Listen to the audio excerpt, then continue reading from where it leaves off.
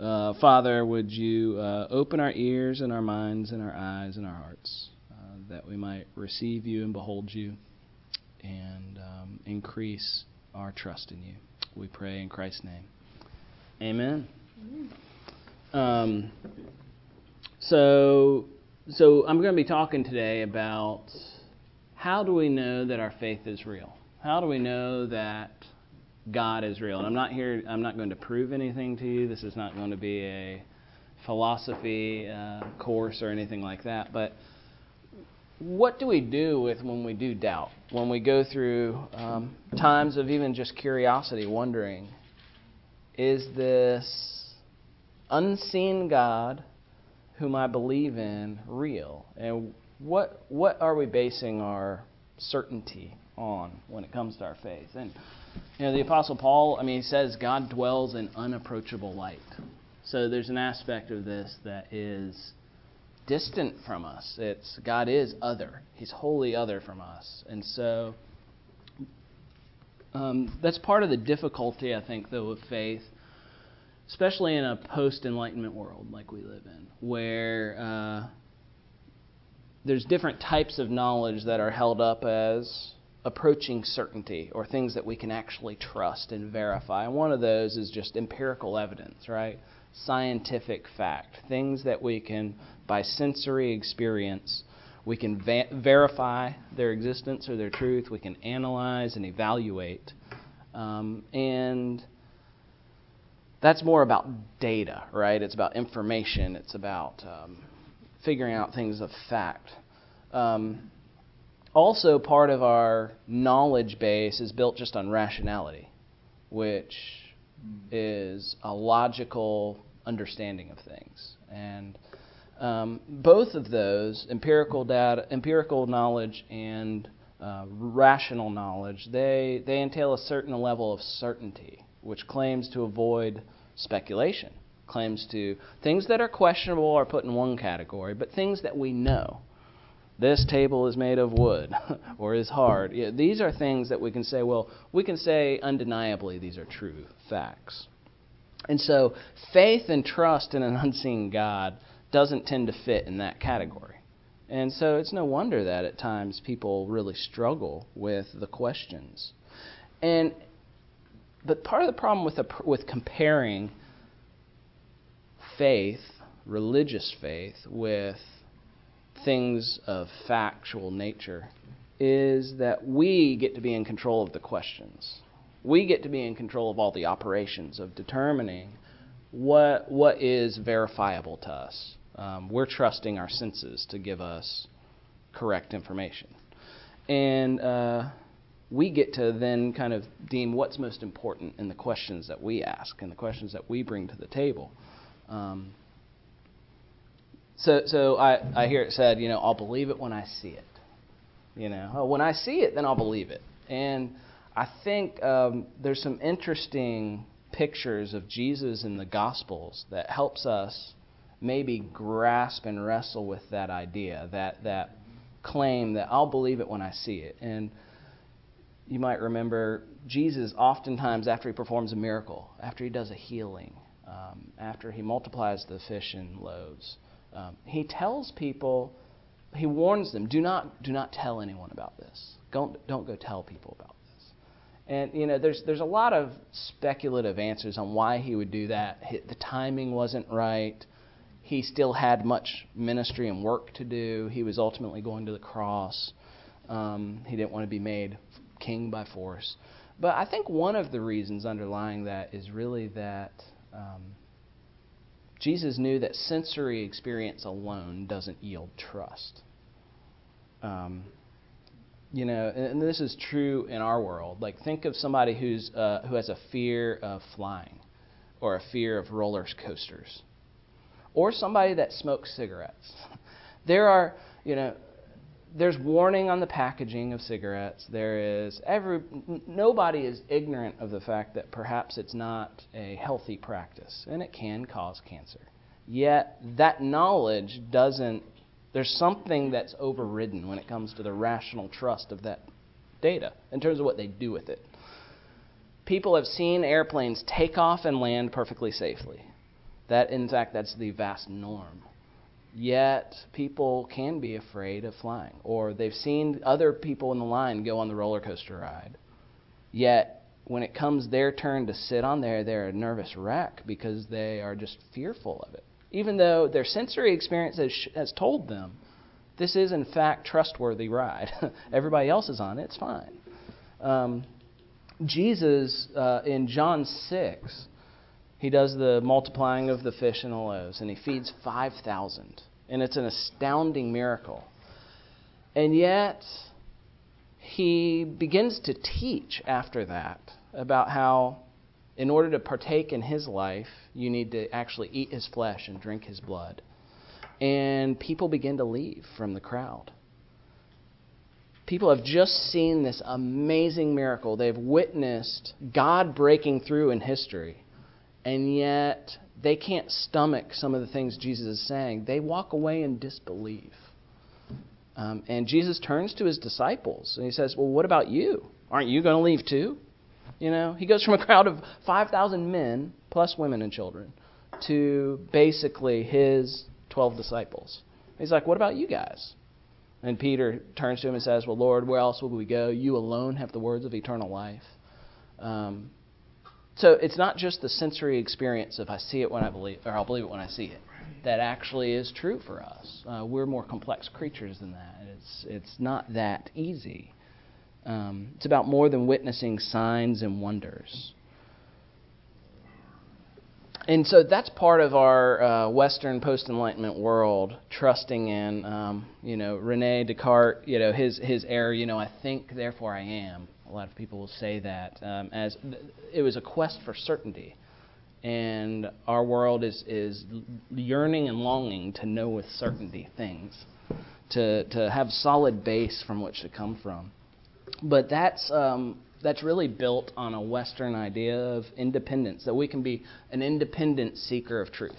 And we can do that independent and on our own. But the truth is, what Scripture teaches us is that faith is not a logically demonstrable reality.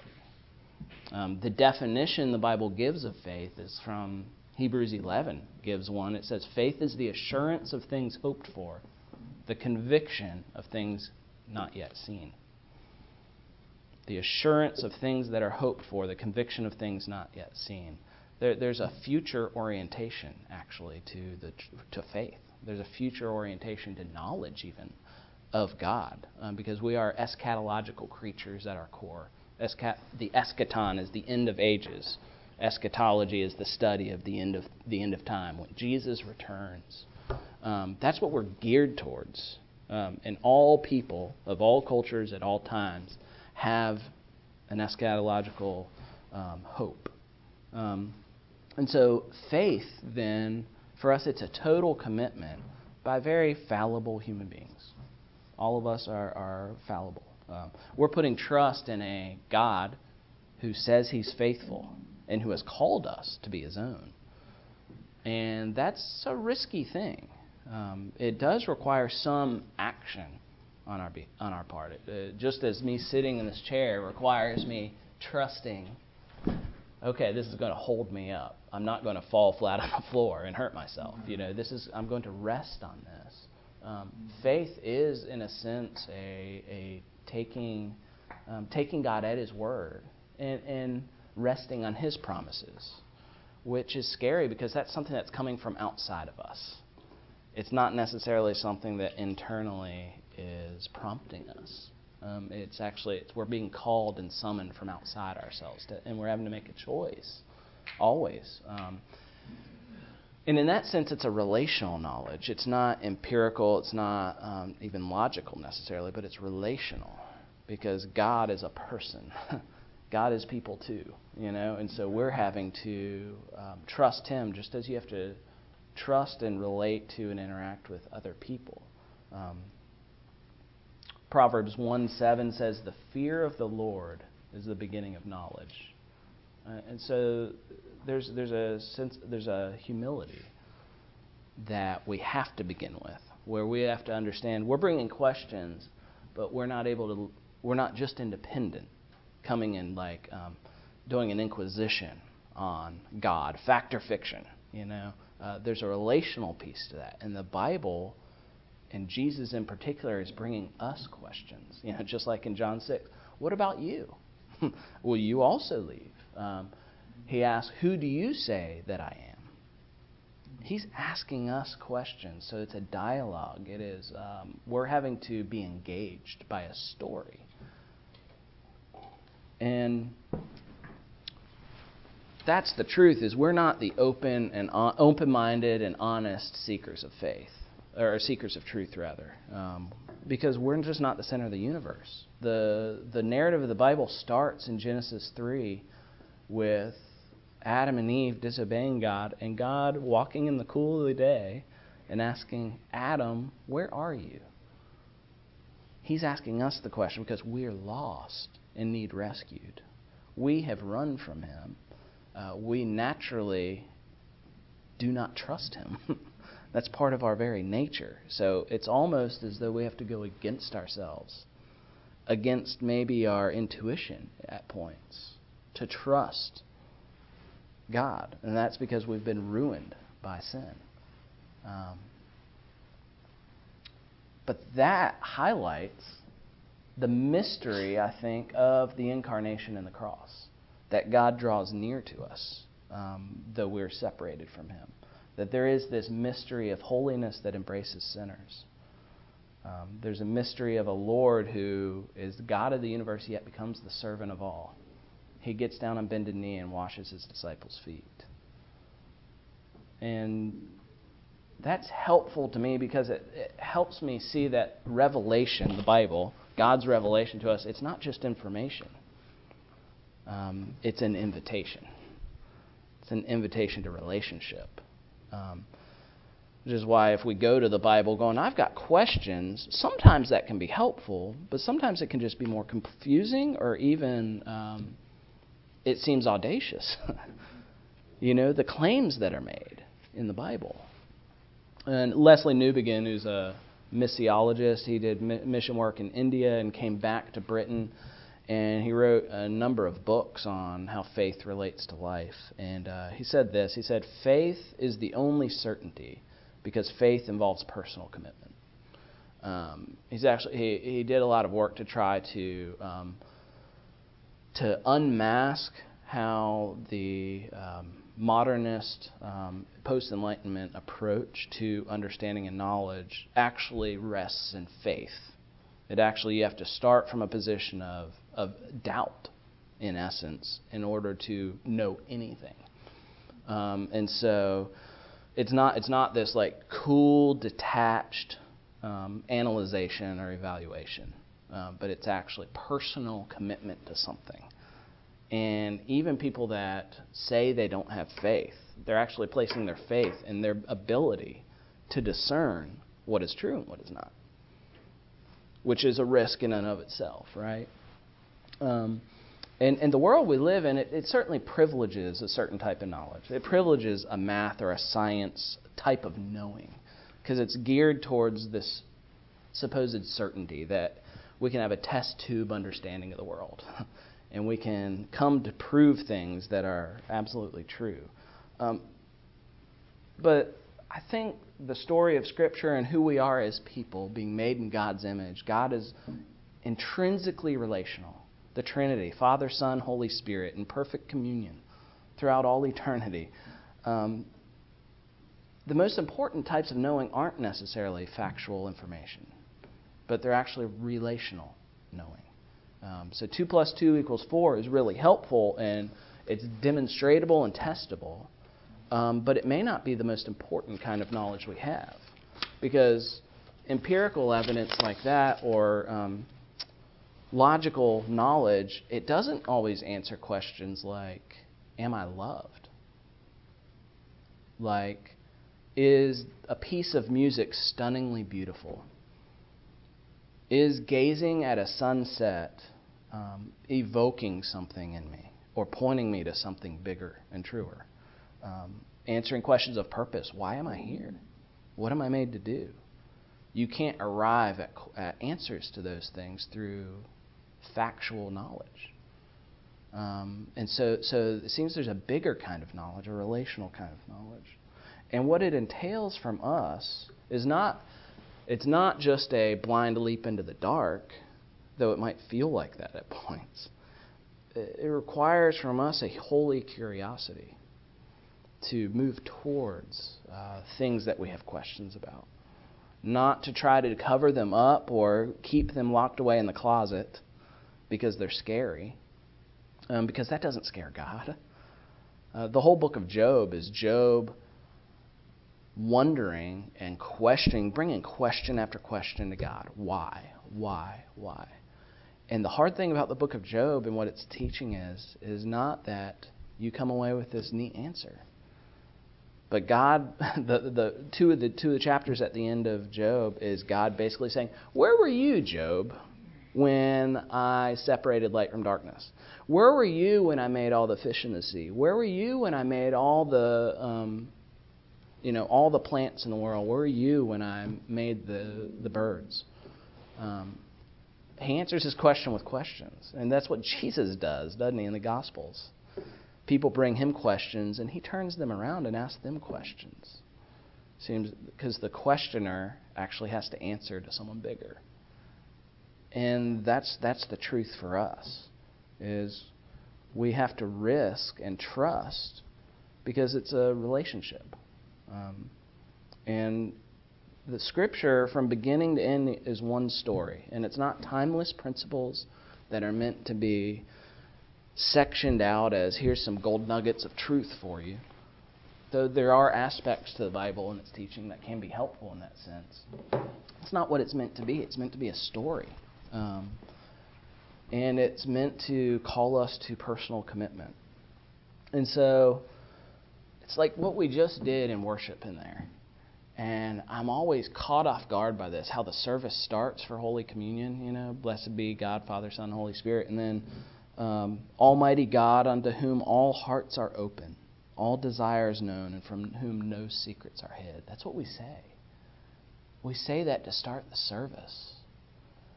We're kind of confessing that we are small and He is big, that there's nothing that's mysterious to Him. Yet we're somehow gathering in worship in the name of Christ, recognizing our first confession is all that we are is laid open and bare before this unseen, mysterious God. And we are trusting and putting ourselves in that vulnerable position with our palms up, going, we enter in here knowing that we can't hide from you, knowing that there's something bigger that we're coming into. All our desires are known. No secrets are hid here. I think there's just times where that just arrests me. And it's like, what else do we need to do in worship other than sit before that? And obviously, part of relational knowing is an integrated sense of, it's not just abstract truths that we claim and have in our brain and hold. But it requires things of us. It requires movement on our part. It requires confession. If you confess with your mouth that Jesus is Lord and believe in your heart that God raised Him from the dead, you'll be saved. And if you just think about walking through the liturgy of the worship service, there's standing, there's singing, raising our voices to different pitches and levels. There's kneeling down in a contrite action of prayer. There's using our bodies. We're walking, we're going forward to receive the elements. And then God communicates to us in the most simple way. It's not just through a teaching, but it's through receiving bread and wine. Very simple, eating and drinking. Things that we all do every day to be sustained. And that's part of the way we know God is through the sacraments.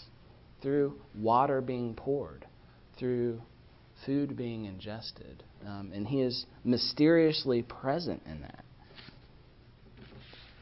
And it's trustworthy. Because the truth is we are liturgical animals. We are created to have our own liturgies. And there's liturgies of the church, but there's also every people always have had liturgies. There's a liturgy even now, if you think about it, of the mall. There's a certain way in which, in the consumeristic world, how we go out to a shopping center and walk through. There's just a certain liturgy that goes with that. There's a certain liturgy of a stadium when you attend a football game. These things shape us and they mold us. And the Bible says that we become like what we worship, that those who make idols will become like them. So things that we engage, not just in our minds, not just what we think, but actually how we go about them. So you just think about the rhythm of your week and the ways you spend your time and the places you go and how you go there and where those are in relation to you and the people you interact with or avoid interacting with. We create patterns and ways of being, ways of inhabiting the world, ways of knowing and engaging or not engaging our world. The same is true with God. There are ways we actively choose to engage with Him and then very actively or even just passively seek to avoid. But nothing is hidden from Him. And that's scary. But it also can be comforting. Look with me real quick for the last few minutes at Luke 24. So this is Jesus on the road to Emmaus. It is Jesus, but the men He comes up upon do not know that. This is page 756, Luke 24. And in this Bible, you'll see in verse 13, on the road to Emmaus is what it says there. So it says, that very day, two of the men, this is after Jesus has been crucified, and says, that very day, two of them were going to a village named Emmaus, about 7 miles from Jerusalem, and they were talking with each other about all the things that had happened. While they were talking and discussing together, Jesus Himself drew near and went with them. But their eyes were kept from recognizing Him. And He said to them, "What is this conversation you are holding with each other as you walk?" And they stood still, looking sad. Then one of them, named Cleopas, answered Him, are you the only visitor to Jerusalem who does not know the things that have happened in these days? And He said to him, "What things?" And they said to Him, "Concerning Jesus of Nazareth." It's kind of comical, right?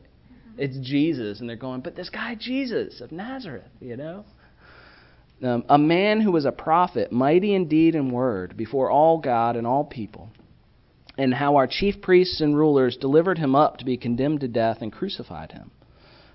But we had hoped that He was the one to redeem Israel. Yes, besides all this, it has now been the 3rd day since these things happened. Moreover, some women in our company amazed us. They were at the tomb early in the morning, and when they did not find His body, they came back, saying that they had seen a vision of angels who said He was alive. Some of those who were with us went to the tomb and found it just as the women had said, but Him they did not see. So they're telling Him all the things, of course He knows, but this is what people are talking about. He was killed and now somehow He's not there. The tomb's empty. And so Jesus responds by teaching them. He says, "Oh, you foolish ones, how slow of heart to believe all that the prophets have spoken. Was it not necessary that the Christ should suffer these things and enter into His glory?" And then beginning with Moses and the prophets, He interpreted to them in all the Scriptures the things concerning Himself.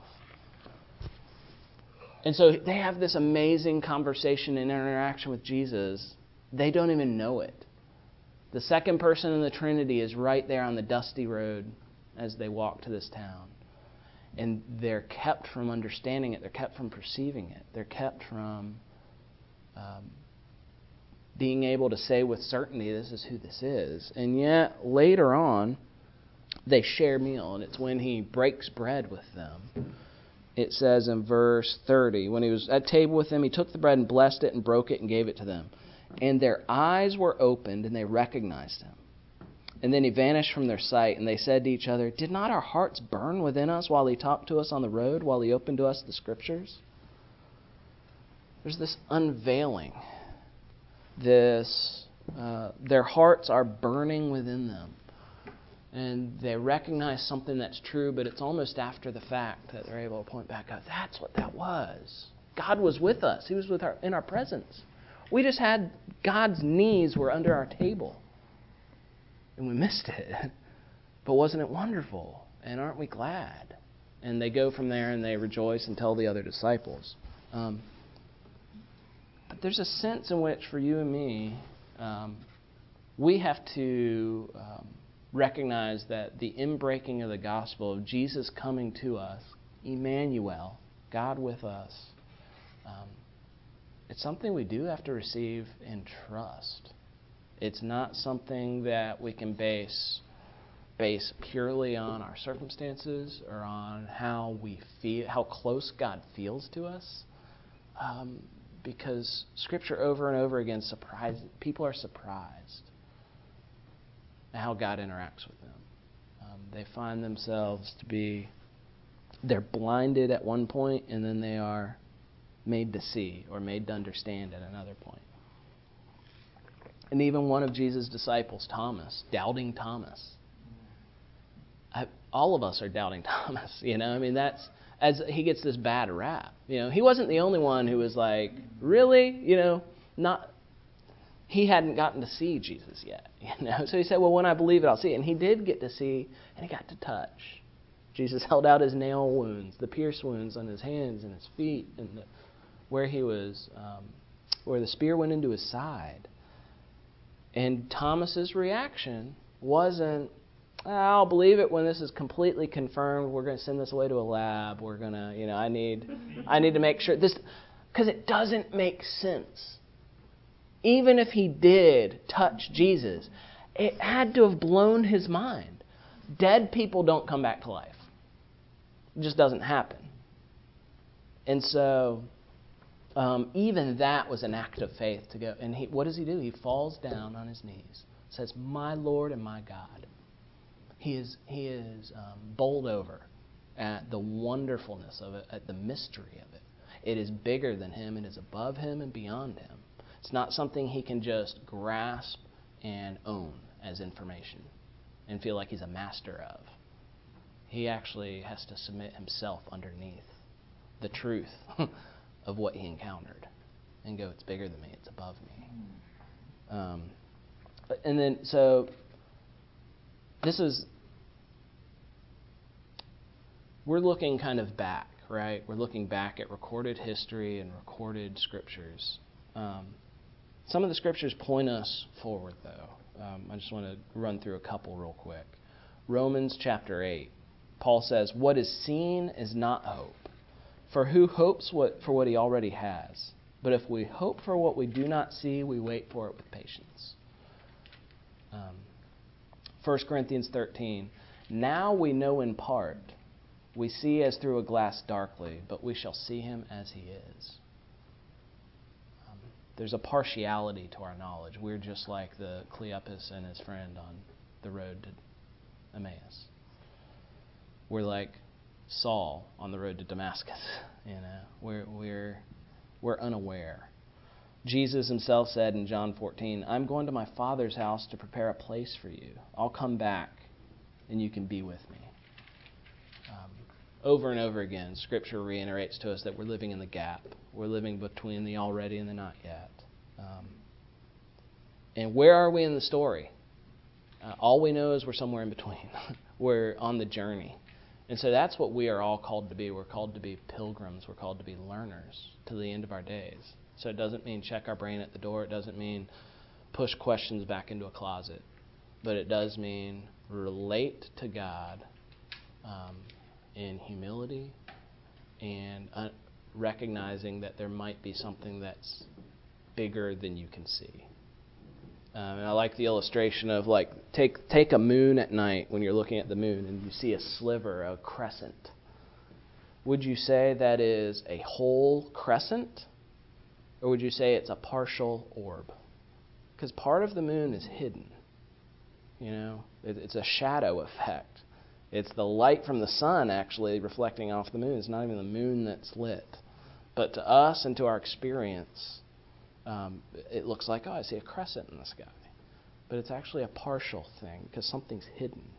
And that's the reality, is because we are warped by sin. it makes knowing God feel more like a fight oftentimes than it does feel like easy, natural recognition of something that's true. It feels more like a fight. And that's the truth. Bethel sometimes use the term shadow boxing. Like sometimes we're just boxing with our shadow. And I think sometimes we're boxing with God's shadow.